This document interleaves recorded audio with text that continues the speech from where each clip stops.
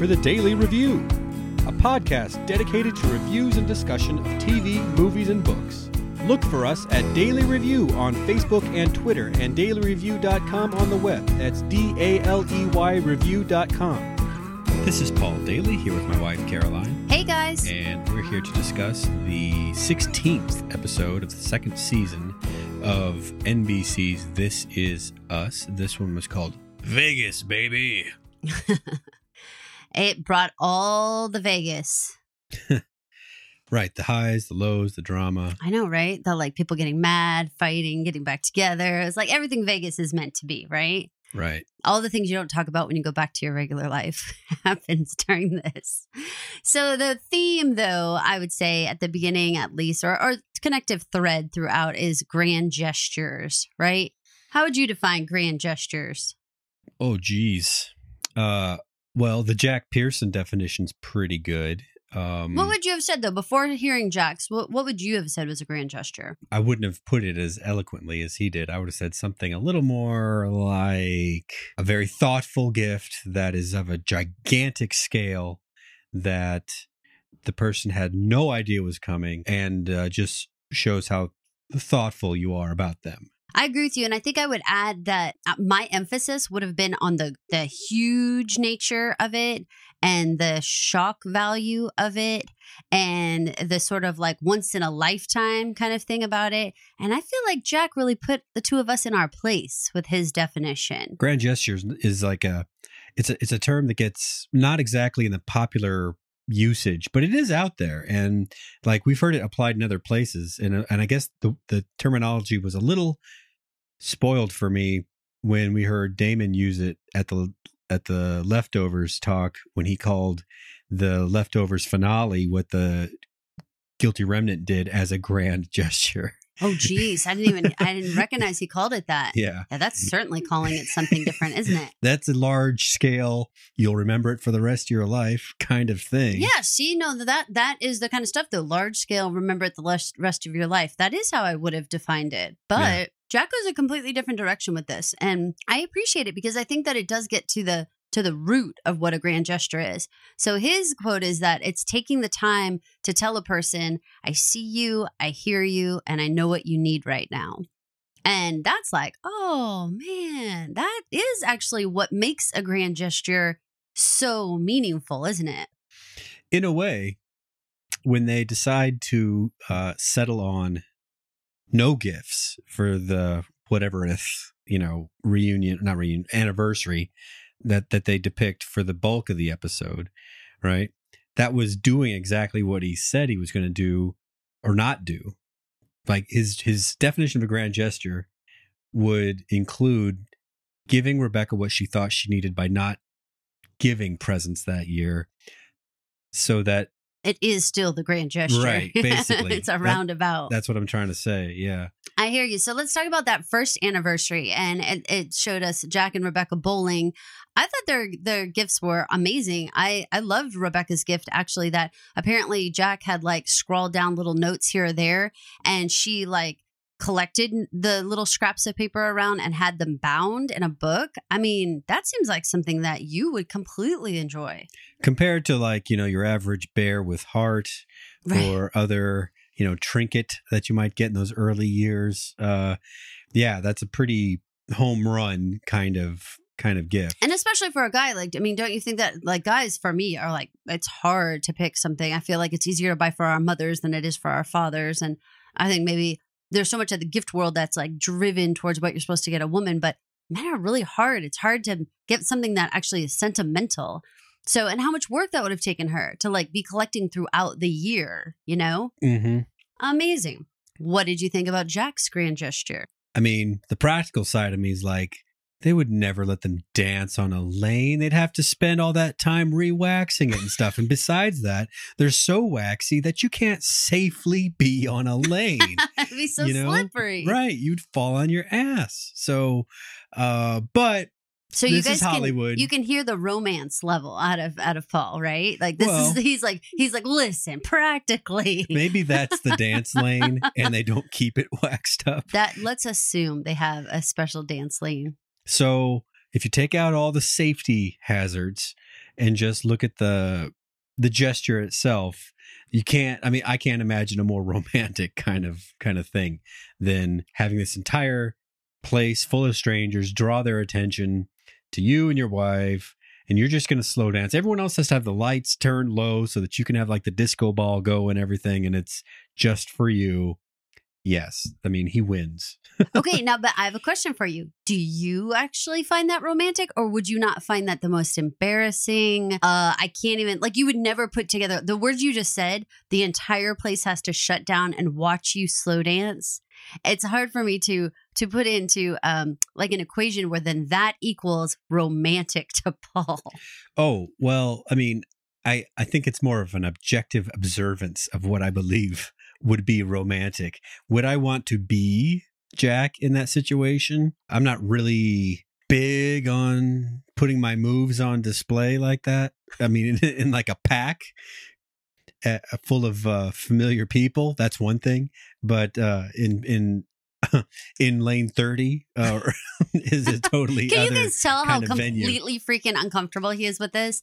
And here's the thing. My response to it, when I saw it happen, I was like, oh my God, every woman would want this. Like every woman would want this. Especially, I mean, I have a whole personal thing about slow dancing. Like, I don't know, how many times a week do you think I grab on you and make you slow dance with me?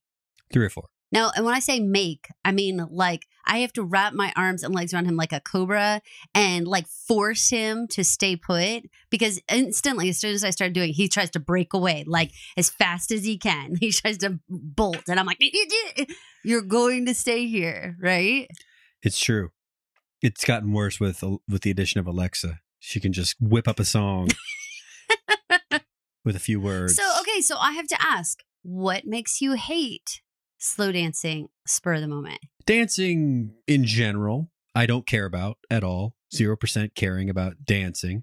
And then my performance of dancing is not what I consider like one of my strong suits. And so, I mean, the combination of not caring and being bad at it, being called stiff or whatever by just casual observers throughout the history of my life has added up to just sort of this negative, not wanting to do it kind of thing.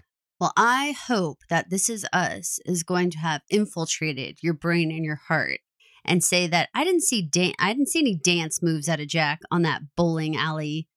I didn't see any big Fred Astaire dips or anything. It's just doing it.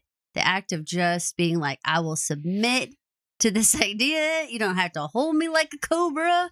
I'll just do it. I tell you, it's everything. And for me personally, it's everything. So like listeners, when our anniversary comes around at the end of July and Paul's all like, me no, you'd be like, Paul, dance with your woman.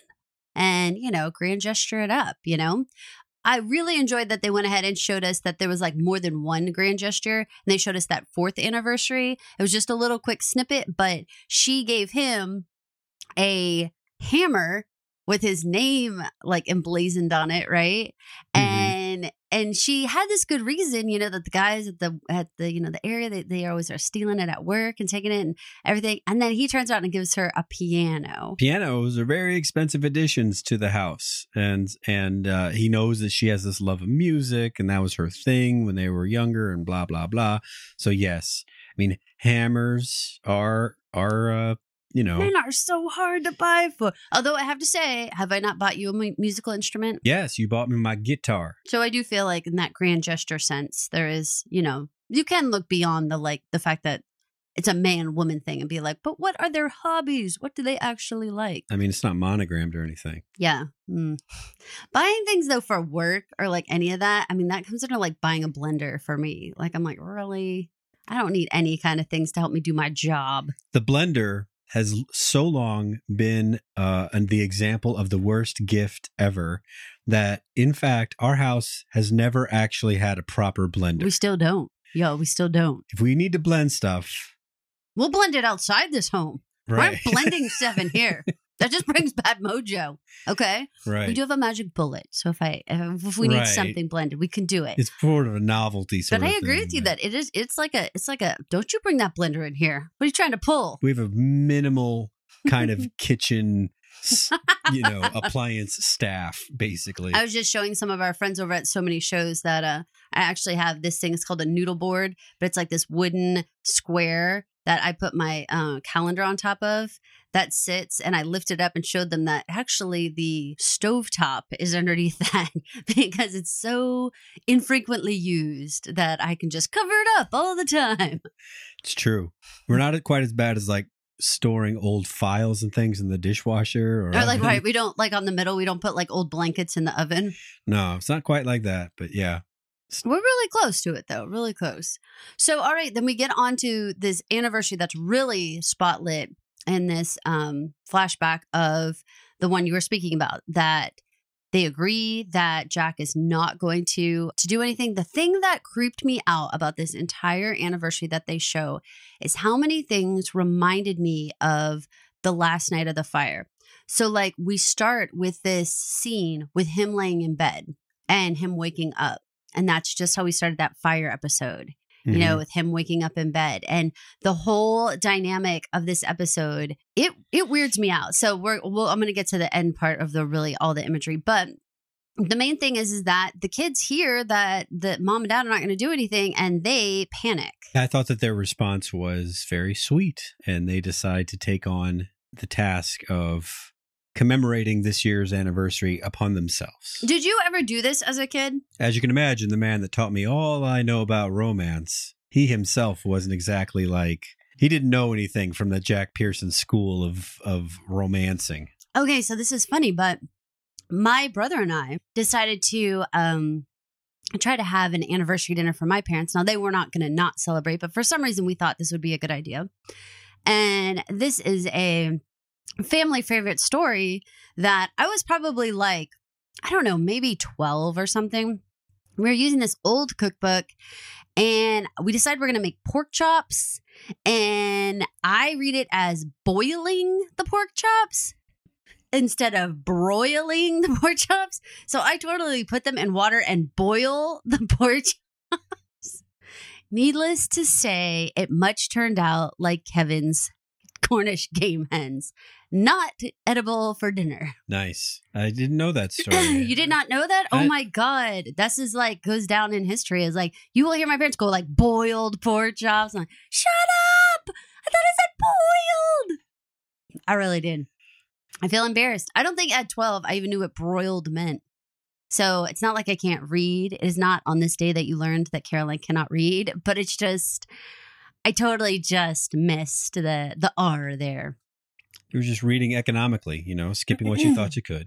B with an O-I-L. Right. Seemed like boiled. It was that whole word method that they had in Massachusetts. Yeah. Screwed you up. I learned phonics. Anyway, so I liked the prep work that Kate and Randall did. They went to the library, and I really appreciated these looks that Kate kept giving Randall. Yes. This was one of the tie-ins from the current timeline to the flashback timeline was meant to be this attachment that Kate felt toward Randall. This, I guess, is starting to be like the beginnings of that. I mean, it's not like they weren't friends before, but it's like she's seeing him in his element and appreciating him for who he is a little more than he gets to show at home. Very much. I mean, I thought that the little kids researching the library, I had no idea what it was that they were going to be doing. Later, we can put together that they were researching the meteor shower was going to be happening that night. But I had no idea what they were doing at the library. But you could definitely tell that Kate was feeling very smitten with Randall's whole world there. And I loved that. Isn't there some fair chance that Randall's actual professional career, I mean, it's tied up in weather. So do you think he has a meteorology degree background? He very much might. He very much might. And so how interesting if this was maybe his foray into looking up weather phenomenons. Right. Intrigue. I like that, Paul. Nice. We also find out that in Kevin's preparation of the dinner, when it doesn't really work out very well, he panics and he is crying about Sophie. And it turns out that Sophie's parents were mid-divorce, and Kevin was certain that they weren't going to stay together because, this is what happens. You stop celebrating anniversaries and then you get divorced. That's a pretty deep thing for him to notice as a little kid. I mean, this was an episode for Kevin, both young and old, where he started to show that he might turn out okay, right? He definitely showed like a lot more like observational skills about other people around him, and a lot of emotion. That he took on the whole cooking thing. Yeah, I mean, it was very caring. As much as Jack would let him anyway. Right. To a pretty good degree, compared to, I mean, every other day of the year. I don't know how often he's making dinner for the family. Right. But we really I thought that was a really nice moment in the car between Kevin and Jack when Jack was explaining the idea of grand gestures and all this stuff. And Kevin is so cute about it. Yeah, his line is something like, and it doesn't hurt if you have a couple big ass hens. And I love that because that's kind of true, right? It is like, if you also up and have some awesome gifts in your grand gesture, that's just icing on the cake, right? Big ass hens. Big ass hens. That's funny. And those were the moments that you and I have been sort of yearning for. Where we were saying like, I need to see Kevin as a younger kid where he shows like a more caring side and he shows a better rapport with his parents and he has a better, give and take with, and he cooperates with his siblings. There was no fighting. There was no nothing in this episode. Well, with the adult Kevin climbing his personal Mount Everest and succeeding this episode, they needed young Kevin to toe the line, right? They couldn't have whiny young Kevin. They needed to this Kevin that was going to show promise for developing as an adult. I really enjoyed it. I felt like it was the balance that you and I have been looking for of just like, it doesn't make sense that this kid was always this whiny, mean, pushy kid. I gotta think he had these, that he was balanced. He had a very caring, nice side to him. And so like for our friends, Ellen, this was a really good episode, I think, of showing that Kevin had, of course, these other moments. They just haven't dived into them yet. So I'm really glad that we got that. Okay. So then after that, the dinner doesn't work out. It turns out that the kids actually were excited to have the folks head up to their bedroom where they have created this little Christmas light path to the window and a little note to go outside on the roof. Now, here's the thing. This should have been a very cute, endearing moment. But because of this imagery and because of the episode that we just had with the fire, I could not get into this scene. The Christmas lights on the ground, basically the floor lit up, made me feel like too much like it looked like the fire. The climbing out of the master bedroom. If you recall, the scene when they're climbing out is actually very dark because they don't have any lights on and the fire's only coming in, from behind them, the light. But they have the door closed, right? Mm-hmm. So there's a pretty good juxtaposition between the aura of light coming from the Christmas lights boiling up, illuminating this good time, right? Versus the fire, which is shot at pretty much the same angle of them trying to get out of the window, but it's completely dark, it's smoky, it's not where you want to be. It's awful. So then even climbing on the roof and being on the roof, we have those last moments with Jack, on the roof with, the kids and everybody. And it's like, them climbing out on the roof, and I'm glad they had a good evening there, but my brain couldn't think of anything else. I felt so pained about the whole thing. And then we have this whole meteor shower conversation where, Jack explains, which is just kind of interesting that, Jack didn't know they were going to a meteor shower, I don't think. He's always ready. He is always ready. So he's got this meteor metaphor and he's explaining to Rebecca about how meteors are always up there, but it's only once in a while that you actually see one. And he doesn't need an anniversary to actually recognize Rebecca and their love because he sees her as his big meteor shower all the time. And he thanks her for marrying him and she thanks him for asking. And again, it's supposed to be this super sweet moment. And all I can see is them clinging to life on the roof of a fiery building. I had a hard time with this one. What do you think? I needed some of these symbols pointed out to me later. And I was able to enjoy the scene for what it was, which was, them just getting a moment together on their anniversary that they hadn't planned. That was much better than they had expected to give themselves. Washing the commish in bed. Right, the commish. The commish. They just got to drop in some little references like that so you remember what time period they're in. So It's the era of the commish, apparently. And that is how I mark time. I'm like, I remember I was in 8th grade. It was the commish. Right. Like whatever. Super funny. I'm almost positive the commish was an NBC show. Oh, hilarious. I wonder if you go back and look and see when they mention shows, are they all NBC shows? I bet. How could they not be? Why would they not be? Right. That'd be crazy. Okay, so we are going to get back to our Vegas, baby, and we're going to start talking about our preparations to head out for Toby's bachelor party and Kate's bachelorette party. We're going to start off with Randall and Beth, dealing with them getting ready at home. Randall, his anxiety is a major threat in this whole episode because he is constantly worried about what's going on in Deja's world, and it's only getting worse the further he gets away from where he believes he can influence the problem. Yeah, we have this little mini flashback of them actually dealing with why Deja showed up in the previous episode. And what she tells them is that basically that they need to keep the heat on. And so she needs it was like $80 some. And she doesn't want more than that because she has to act like she saved this from her allowance and everything. And they basically send her off with this exact amount of money that she needs, but worried about, is this true? I know a lot of viewers were like, I don't think that $89 was really to pay that bill. And I'm sure it was for something vital. Yeah, I don't think it was, like for drugs or something. I don't think it was for drugs. I don't think it was for something else, but it may have been something more related to the car that we see them in later. But saying the heat is it's propelling, right? No, wait, what's the word? Not compelling. Compelling, yeah. And not propelling. No. Whereas this other thing would have let more in on the true condition that she was living in, and she still defaults to wanting to give her mom a chance. And even though, as we learn, things went to shit pretty quick. Things have deteriorated. That's absolutely true. Well, and as for the actual Vegas trip too, it seems like Beth is so excited to be heading out and having this time away and being able to let her hair down. P.S. Her hair looked beautiful. Randall, you're right. I mean, he just couldn't let go. And also he just, he doesn't have the same, I don't think, excitement for places like Vegas. But then also, I don't quite know what they think about Toby, especially Randall. I know we've had a lot of scenes with Kevin, Kate, and Toby, where we sort of got the twins. Yeah, we got a lot of ideas about that. But Randall, it seems like he should have nothing but extreme love for Toby, but he kind of, seems like he could take him or leave him sometimes. Who is it? Kate points out about her relationship with Beth. She's spent 7 minutes alone the entire time that she's known Beth with Beth.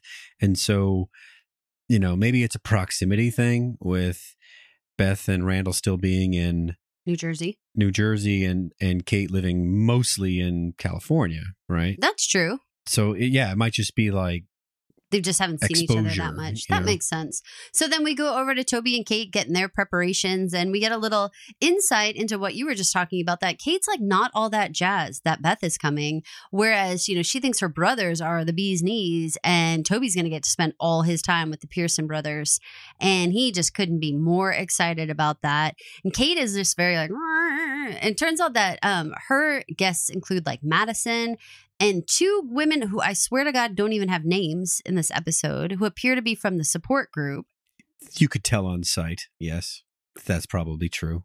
Oh, Mr. Daly. I think that's what you were supposed to get out of that. I think so too, because they seem to be friends with Madison as well. Right. So it seemed like they were all there together. But it was weird that they didn't even give them names or seem to interact with them much really at all, right? Don't they have to pay you a different scale if you actually speak on air? That's totally true. That's true. Well, and on the flip side of town, we have Toby, who has no other family members there. We find out later in the evening that it turns out he does have a brother, but that he's not close to his brother at all. They're 10 years apart, and he really was hoping that Kevin and Randall would become this brotherly bond that he's been eagerly looking for. And they start off their evening at dinner where Kevin tells a little Randall story. How did it go? Something about strippers, right? At Basically, that Randall's. Kevin had planned Randall's bachelor party and they had gone to a strip joint. And by the end of the evening, Randall had talked 2 of the strippers into Out of going back quitting, to school. right? Yeah, Which and then is- one of them ends up dating Kevin. Yes. Which is and he the was part like, that Kevin didn't really want to explain that part. he was but- like, that was a good time. yeah, that was a good story though. It's very Randall to have done that. Absolutely. Oh my gosh, for sure. So throughout this dinner, they have these little moments. Kevin is a little like, I don't know, feeling a little what's the word I want to say? Like restless. He had the scene earlier where he was prepping Renata, the maid, that he is like going to face his demons here. He's come to like the belly of the beast. Right. And, he has her count like there's 27 bottles of liquor and you're going to come tomorrow. And if there's 27 bottles of liquor here, you're going to take this $100. And they have that whole, little The discussion. rehab Manny. The rehab Manny. That was awesome. You're the rehab Manny. Man, that was so funny. So he is like trying to like deal with that. So he ends up taking a little walk over to the bar and he totally sees a woman that he had been acting with in that Ron Howard movie. Yeah, it sure would have been great for her to be in that Ron Howard episode or the Maybe Sylvester she Stallone was and we just episode. didn't see her. I don't know. I didn't pay that close of attention, I but didn't recognize her. I didn't recognize We her watch either. these things pretty closely. We kind of do. Tell us if we're wrong out there. Yeah, and she informs him that she's been cut out of the movie, which happens. There are times when they, even with name actors in the editing room, they find that the plot line associated with them drags down the tempo of the movie or adds an element that they don't really want after looking at it on screen, and they just cut it all out. Well, and in particular, in this movie, they were saying that it was the whole idea of having a romance story in the middle of the war movie. They just felt like wasn't the thing. And so that made a lot of sense. Sometimes that happens. So Kevin does some mental math about the number of scenes he made and the number of scenes that included this woman that, by virtue of his association, are automatically on the cutting room floor. And so he gets very sullen. And this is when the true test of his dedication to the cure comes. Yeah. What did you think? Did you think that Kevin was going to drink? What did you think was going to happen? I kind of did. And I was very proud that he didn't. Me too. We have in our sphere of influence several people that have taken the cure, if you will. It's interesting to me as someone who chooses not to drink ever at all. Some of them are very dedicated, like I cannot touch anything for sure, right? Mhm, right. And then there are others that are like, yeah, a little here and there is okay, as long as I'm not doing something crazy or whatever. And then I'm always surprised by that. I'm like, I heard that I'm not going to ask, so okay. And so it's interesting. I guess it's I'm proud of him. Yeah, me too. And I guess it's very personal, like to those kinds of things, because everybody comes from different, reasons why they drink and how they dealt with it. And some it's very situational and like that situation has come and gone. And so, now they don't have those same pulls or whatever. I don't know. I'm with you 100%. Everybody handles it very different. And I too, Ellen, am super proud of Kevin for going back to the hotel room. However, okay, so here was the awkwardness. I was super proud of Kevin for going back to the hotel room, removing himself from the situation and going to do some sit-ups and get some cardio in, right? But I felt so bad that he left Toby's party. Like how, That's the thing when you got your own personal business. I'm not even going to lay it at the feet of a reputation for having been a self-absorbed person. I don't think that that's true. I think it's more like I am also a person whose personal whatevers can occasionally overwhelm my public persona to the point where I can't have that anymore and I gotta just deal with whatever's going on personally. Well, and I would think say, that's like, the deal here. as a family, like we've definitely had that too. Like we've mentioned you guys a million times that we have 3 special needs kiddos. And there's some things that people don't know have happened behind the scenes during the day or even during that event. And we've got to just bolt. And we just can't handle it anymore. And it's not anything bad about the person or anything bad about anything. We just it is like a self-preservation, like we got to go. And so we always appreciate, those family members that can understand and don't yell at us or feel pissed at us about it because, it still happens. We still have those times when it is difficult, very difficult. So, I appreciated that Kevin did take care of himself. I really, really felt bad for Toby. And it only compounded the situation when Randall gets a phone call during the same dinner. And guess who it is? It's Deja just checking in with this highly suspicious sounding phone call where she's talking kind of like in code. And if you are someone who is dealing with Randall, like Beth does later, and he's explaining back this phone call, I'm sure it sounds like paranoid, anxiety-riddled bullshit, right? I think it did. But we heard it too. Mm-hmm. And they even showed where she was.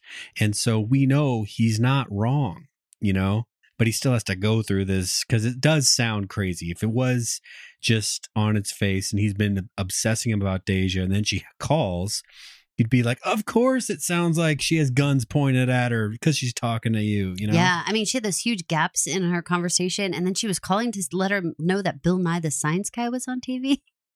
Right.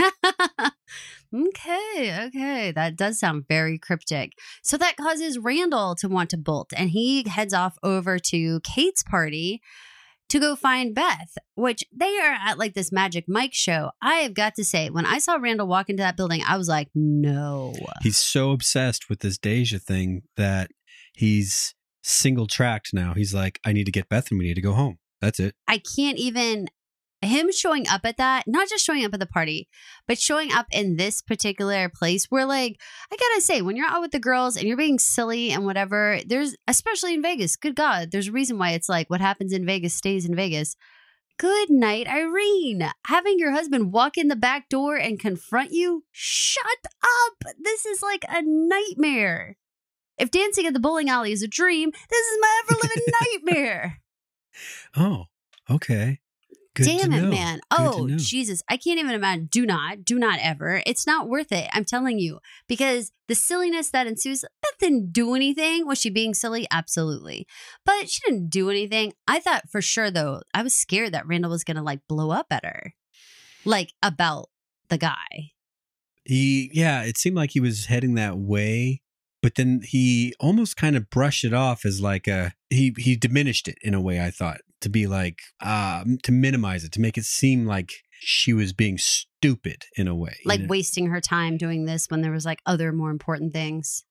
Or just, I think the threshold of more important things in that case was very low. It wasn't even Deja. It was more like, you know, anything else is more important than what you're doing right now. Trying to diminish it to that level through what he said, because he did that by not blowing up about the getting her freak on business. Getting her freak on. Those are his words. That is too funny. Okay, so we have this Randall Beth blow up where, you know, she absolutely calls him out that like being with you and all your anxiety and all of your constant paranoia and stuff is like not a walk in the park. Yeah, it's tough words. It really reminded the me. setting makes it even crazier. It really though reminded me of conversations back with. Do you remember Rebecca? You know, yelling at Jack and him being like, "Oh, I didn't realize being married to me was so difficult." And Jack says that, and Randall says basically the exact same thing. Like, "Oh, I didn't know marrying me was like such a difficult thing." I should have caught that, but you're right. Yeah. And they basically are pointing out the same things like, yeah, well, but you have personal demons and personal issues too. You know, it's just you're also a very good guy. And so we overlook those. That's interesting. I mean, Jack died without, we presume, telling his bundle of historical facts that he had been keeping from Rebecca their entire relationship, especially relating to like his dad and that kind of stuff. And maybe even war. The brother. Definitely war. The war, right. Randall has been criticized online a lot about how he just sort of unilaterally just does something. And Beth just has to go along with it. And Beth just has to go along with it. It's kind of the same thing, isn't it? I mean, deciding to keep information or deciding to take an action. Jack bought the house without her ever seeing it. Jack put down the money on the apartment without her ever seeing it. Jack basically agreed to taking Randall without her even really being a part of the adoption, you know, at that moment in time. Yes, of course she came around, but he was definitely the pushing one. Yeah. So of the three kids, definitely Randall's got the Jack template ingrained not even a little, quite a bit more than the others. Absolutely, he does. Well, so then Kate decides to step in on this argument. Bad idea. Terrible idea. Bad to come in between idea. a husband and wife and husband argument. So without any specifics, we've had some sibling intervention in the middle of an argument between us. And I can say it does not go well. It does not go well. It is a very quick turn from arguing with one another to venom to the sibling. Yeah, it's like managing. This is a bad analogy given this show, but it's like managing a house fire, right? And then the fire truck comes and it catches on fire. So now you've got to deal with two major problems going on here at the same time. That was a very interesting choice of analogy. It's the first thing that came to mind. You're like, it's like a dad dying unexpectedly. Like, what? Right. But to be clear, Dad, everybody universally loves. Nice. Yeah. So Kate has got just no way to gracefully not get herself. The whole situation is so bad, and her attacking Beth. Whoo. Yeah. I mean, that was one of those moments that we as the audience kind of suffered through, I thought, because Kate started just talking and her mouth kind of got away from her before she realized what she even said. Yeah. One of those very uncomfortable moments that occasionally happens in real life. Yeah, it does. It absolutely happens, especially in families where you say something and then afterwards you're like, I did not mean to go that far. And she did clearly say, I don't know why I said that. I went too far. She totally backed off. But her night was screwed, not unlike Toby's. Yeah, that's a point of no return situation. Right. So then she ends up heading off to the slot machines. And meanwhile, Toby is trying to salvage his night with his guy pals. And it turns out that the level of cool that Randall and Kevin bring to the table, Toby's pals do not. Now, see, what they needed to do was, if they wanted to have this Vegas style sort of thing, they could have. I mean, Toby has never shown a lack of funding, right? That's true. He's always had money to pay for whatever it is he wants, right? Yes. And that group of guys with their tennis shoes and their little nerdy personas, they should have played Dungeons and Dragons, but had it catered by women in bikinis or something like that. That would have gotten the Vegas-y showgirl thing, but you got to do what you actually wanted to do and you wouldn't be rejected for what you like. Damn, I thought you were going a whole different place. I thought you were going to say, with all the money he had, why didn't they go have a makeover montage and go get sharp suits and haircuts? Why would you think that? I don't know. These are nerds. They should have done nerdy things. I thought we were going from nerd to hottie. Just glitz it up a little bit. I just did not know we were going to bikinis. I'm not saying hire prostitutes. I'm just saying, a glitzier Dungeons and Dragons event than you normally get at your own kitchen table. Which would be no glitz. No, that is a zero I could come in scenario. with a handful of glitter and just go blah, and that would be far more glitz than your standard. Like that Vine we watched the other day when Thomas walks in and splashes the glitter on the sleeping kid, and he's like fairy dust or whatever, and he just goes in his eye holes. Goes in his eyes. Jesus, yeah. That's how you add glitz. Exactly. So Toby gets all turned on. And basically it seemed like his pals also vamoosed then, and Toby's alone back in the hotel room, and Kate is alone at the slot machines. Nerds like that turn in early. Oh, geez. They have night guards and crap to put in. Right. Got to get the humidifier working correctly. Oh, my God.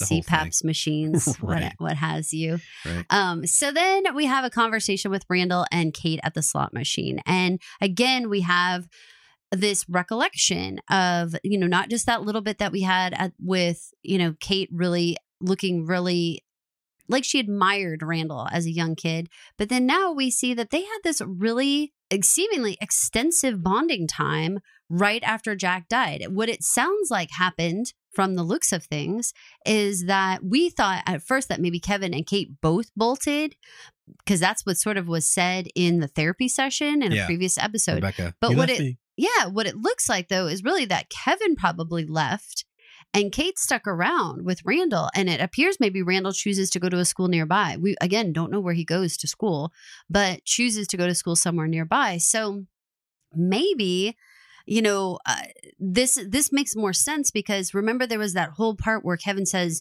you can't just be sitting outside the house, in your car. Mm-hmm. Like, so we knew she had to have stuck around, I guess, is what I'm saying, because there was a period of time after that where she just hangs out outside the house. Okay. So puzzle pieces are starting to be put together, and Kate and Randall's relationship is starting to solidify for me better. Like I understand more about their give and take and how, they really have supported each other through different times. And I had no appreciation for that before this episode, to be honest, like none. Me neither. And I don't know if there's a missed opportunity. It was just sort of like a twisting, I don't know. It wasn't quite right how, we see the younger Kate appreciating Randall in the library and the smiles and all that kind of stuff. But then she mentions specifically the post-Jack death period. But there's no visual to go along with that. No. Yes, there was. No. Yes, there was. It was like them. They were like eating cereal and stuff. They were watching Sex in the City. Oh. And Randall's like, I don't even like that show. I watched it just to like be with you. Just to hang out. You got me. So yeah, so they did have this whole, again, they mentioned Sex in the City. They had to, like the commish, they have to mention a TV show to remind us the time period. And, they did have these bonding times. So I 100% understand their relationship so much better. And I appreciate this episode for explaining that to us better. I even Randall and Beth's relationship better because, they do have these bickering moments, and they did explain that they do have these blow ups. And, we got a lot of insight on how Beth feels. And so I thought that these relationships really were fleshed out like a whole bunch more. And this, the reconnection there in the casino with Randall and Kate, that's the part that we were looking for. The part where she says, Toby wanted to spend all this time with you guys. And that's when Randall clicks in oh crap, I got to get Kev and we got to get back to Toby. They reconstruct out of the tatters of the shittiest night ever a grand gesture for Toby. Yeah. So it turns out that that Toby really wanted to do like this more,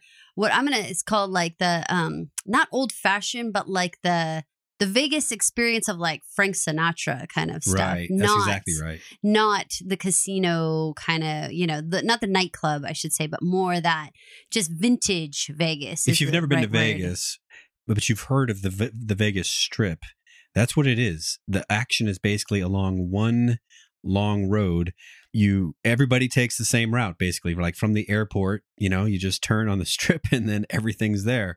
And the Vegas that we know is things like, it starts at like the Luxor, and then there's like the Venetian, the Bellagio, New York, and Monte Carlo, and all these things. And that's all new Vegas, basically, from the Luxor up to the Wynn, I think, is about the border. But that's not what Vegas was, Yeah. It was what they currently call downtown Vegas. Right. I'm going to call it vintage Vegas. That has that what would you call that? Kind of that arced ceiling over the top of it. And that's where he wanted to go. And that's where they end up with that really cool shot of the three guys and the overhead imagery and illumination, all that kind of stuff.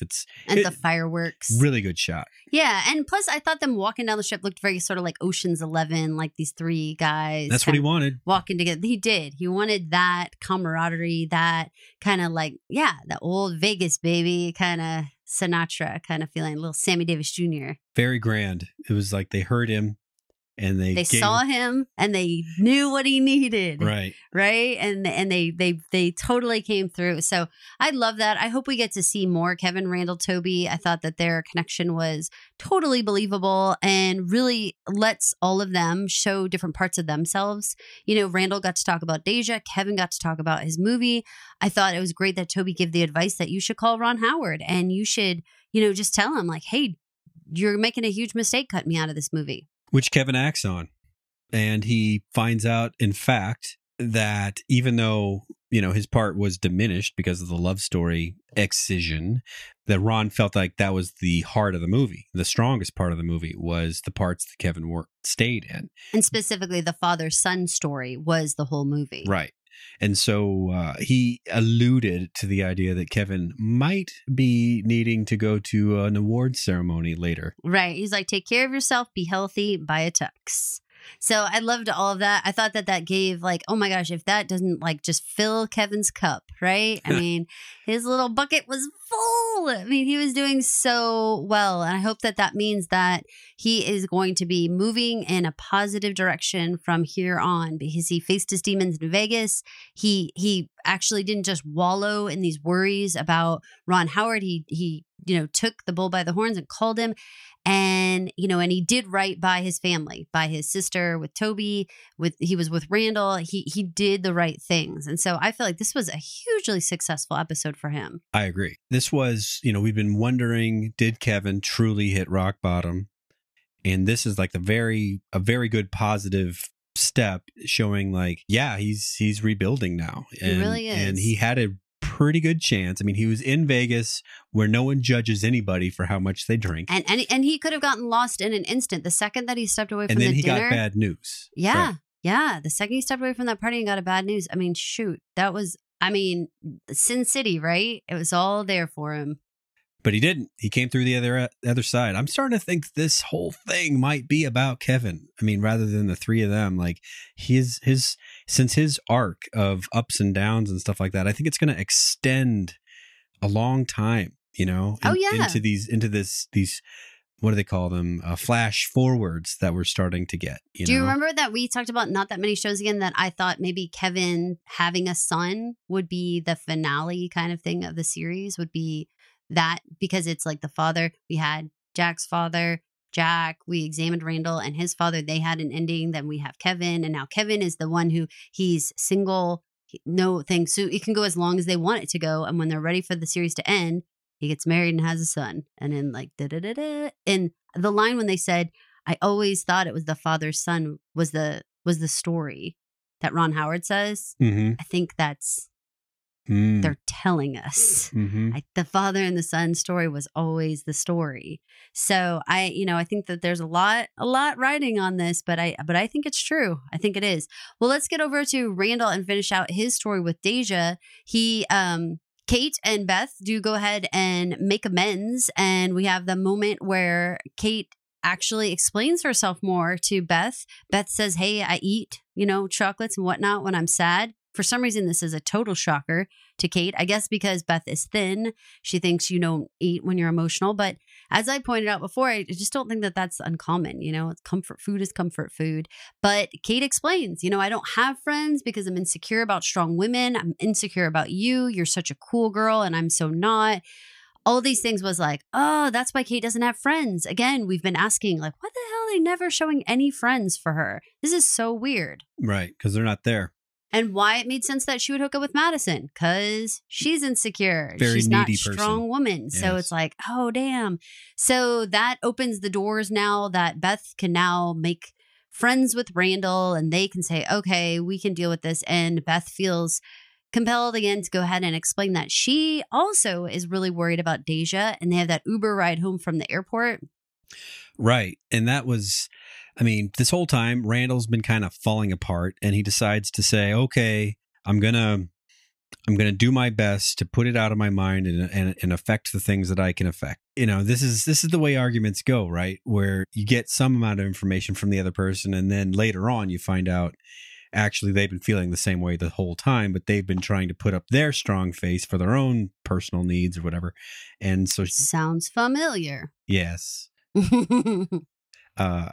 Yes. We're not going to name names, though, right? No, nobody's podcasts or anything. No. But the point is, she feels the same way, and she acts on it. She tells the driver to turn where they could go to find Deja's place. They find she's been evicted. They've been evicted. And so they start poking around, and they don't have to look very far because they are living out of their car. Yeah. And so we have these little glimpses, and it's scenes for next week. But guys, I think that what we had said a long time ago, I think it's coming to pass, that Randall would end up with Deja and his mom and her mom in William's apartment. And I swear to God, that's what we saw happening. I think that is how this is going to go. So they're going to end up taking care of Deja and the mom in every way. They can make sure the lights can stay on. They can make sure the heat stays on. They can make sure that they live a happy, comfortable, safe life. And now they can do it, but from like afar, in more of like a caretaker standpoint, but not with Deja living in their home.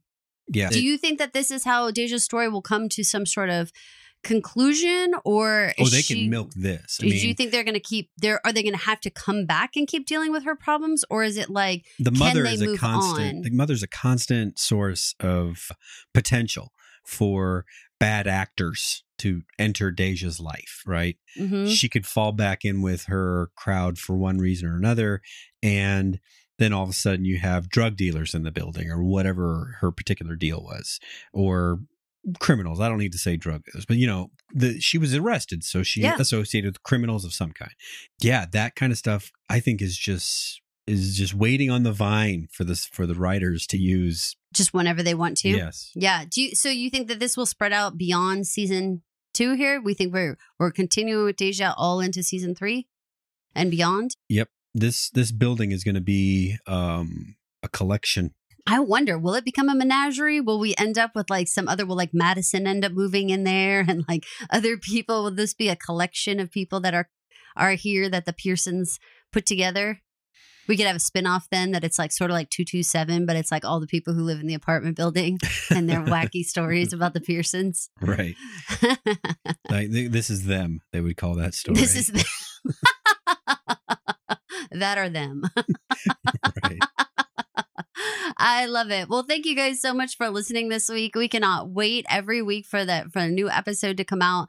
I feel like that a lot of people had some, concerns about this episode not being as tear jerking, but I feel like if you really look into it, we learned a lot of things about our characters. And again, boy, damn, that imagery with the anniversary and those Christmas lights and the climbing out the window. If it doesn't make your throat hurt, then you're just not looking hard enough. Take a good hard look. And you don't need the tears for character development, and no. Kevin needed a good, strong, he's been inching. This episode was like a good, solid step, in the right direction. So absolutely, lots of good Kevin stuff, reasonably good other character stuff. I saw that another source gave it like a 3-star out of 5-star rating or something. I thought it was a better episode than that. Me too. I think that's too harsh. I definitely, I won't give it a 5, but I'll give it a 4 out of 5. No problem at all.